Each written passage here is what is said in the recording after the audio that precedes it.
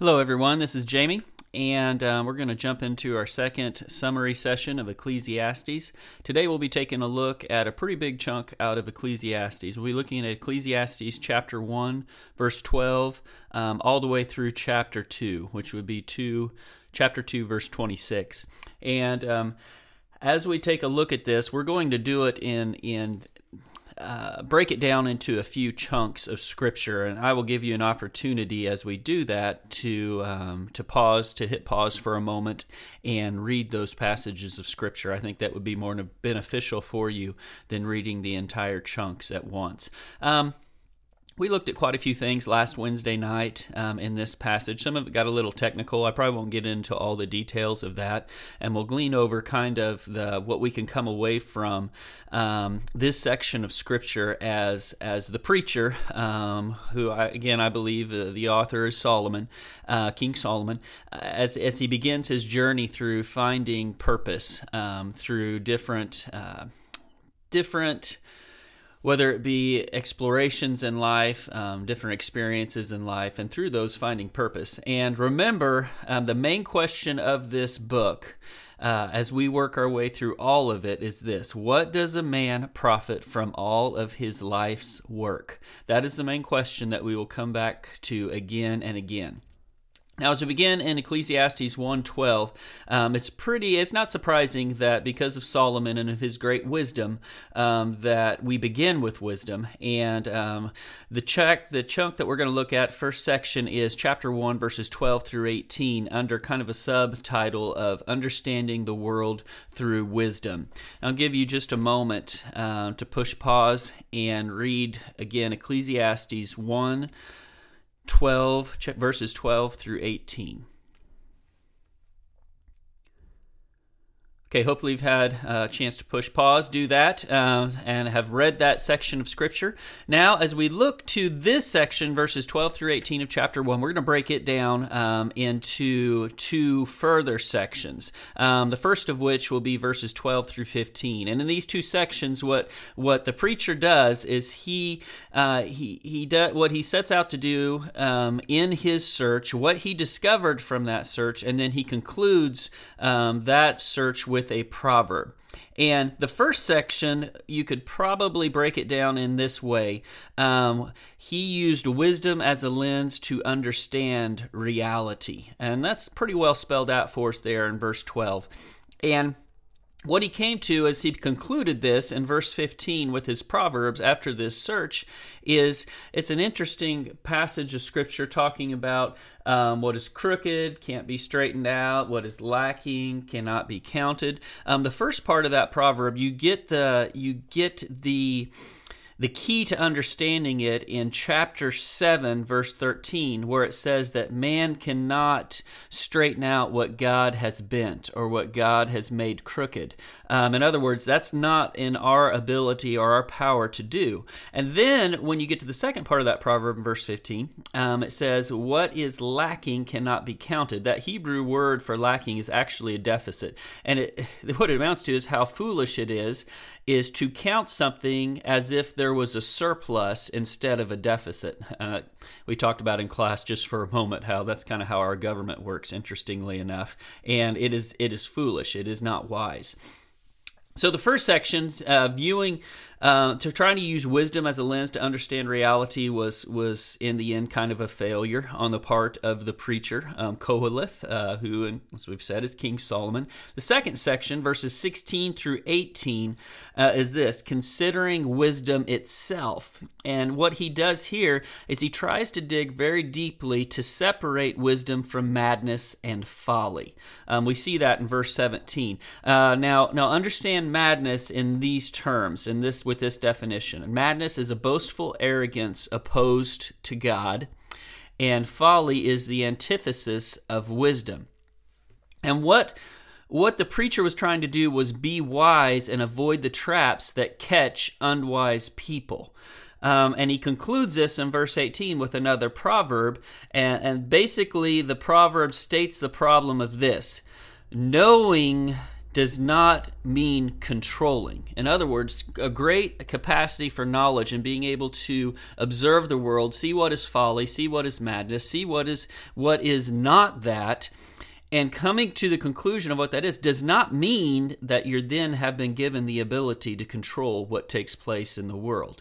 So we're going to come full circle to wisdom again here in a moment, but he uses wisdom as a lens here for a moment, and wisdom itself. Those experiments were not successful. So now he moves to something else in chapter 2. In chapter 2, verses 1 through 11, we can break it down in this way. He searches for profit, real eternal profit, through joy, work, and this is interesting to say it in this way, finding profit in profit, but that is the point. Joy, work, and profit, what he gets from his work. So if you want to take the time to read chapter 2, verses 1 through 11, I'll give you a moment to do that. Press pause, read that, then get back to here with us.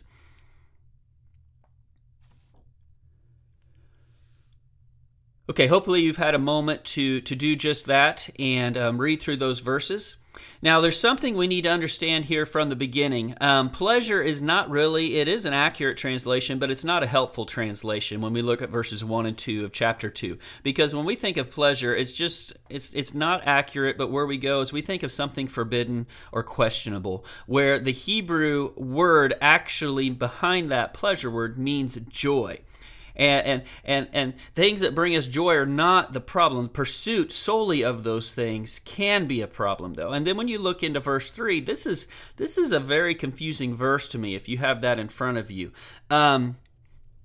So in order to do, I think, a really good job of explaining what verse 3 is getting at, I'm going to read from the commentator Provan, and just you're going to hear some rustling of papers here. I hope that doesn't bug you. I'm going to read what he has to say, kind of an alternate translation of this verse, and take a look at this. See what you think. The double path that Koheleth walks is better brought out by the following partial translation of chapter 2, verses 1 and 3.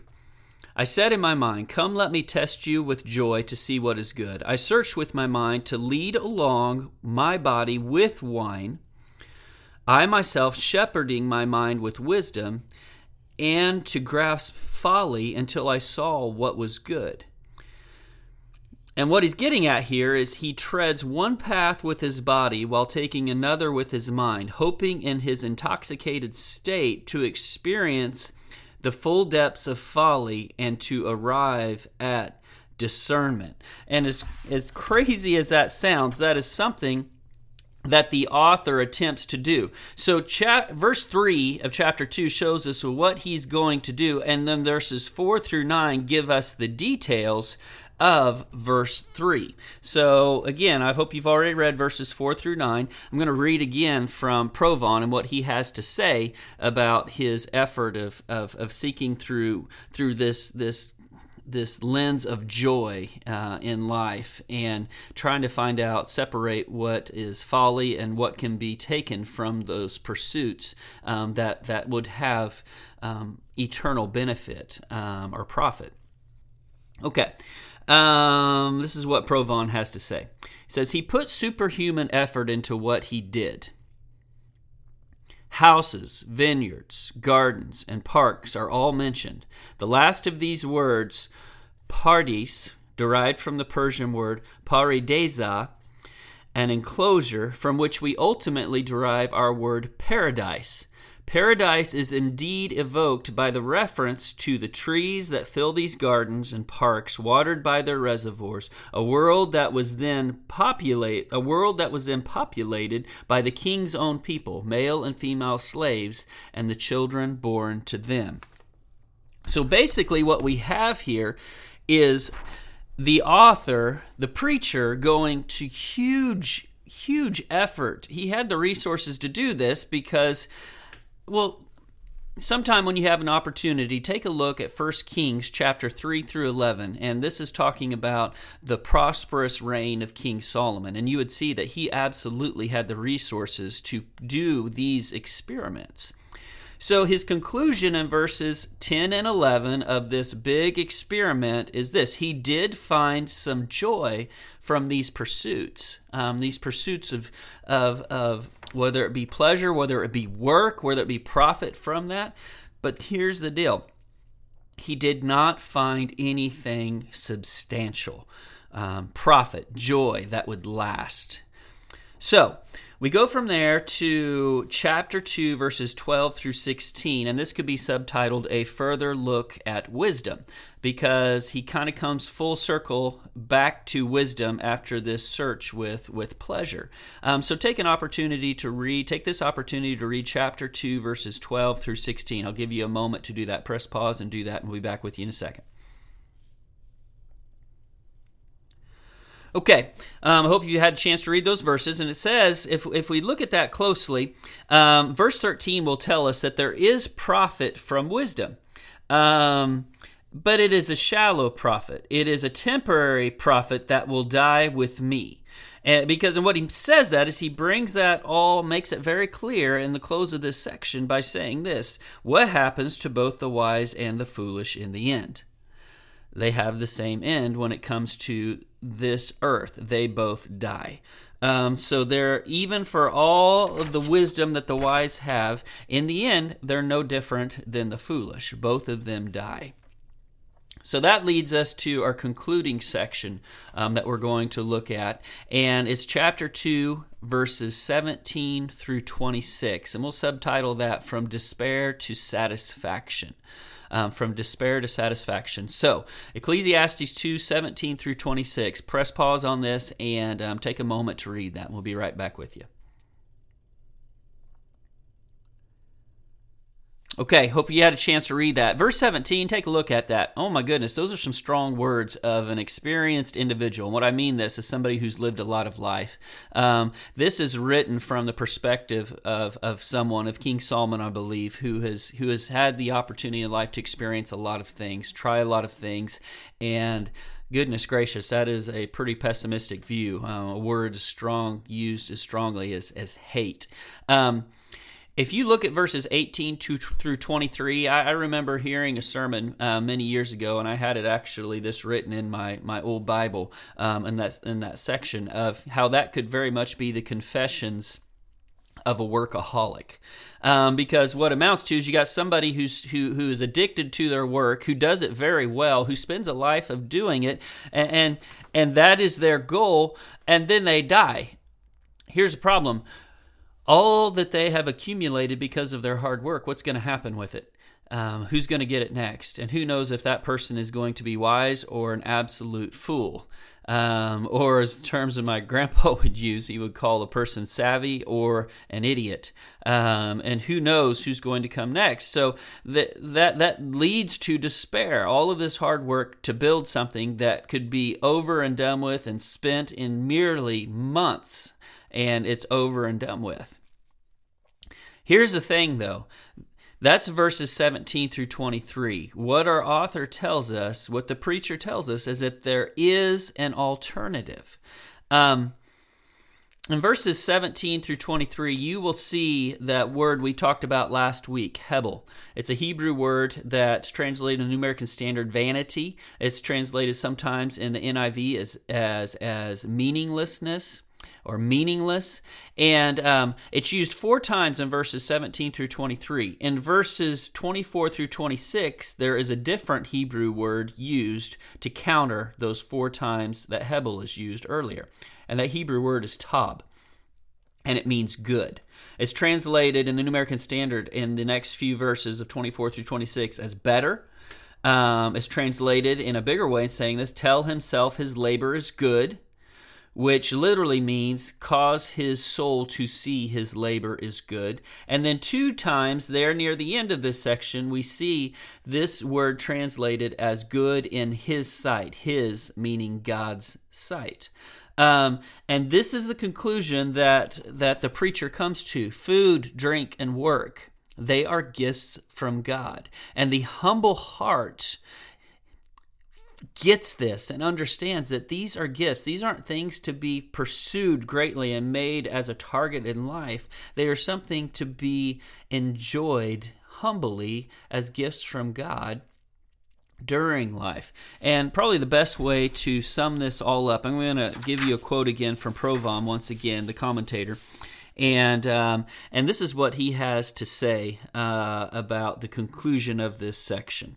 He says this: the fuller dimensions of wisdom on the one hand, and madness and folly on the other, are now clear.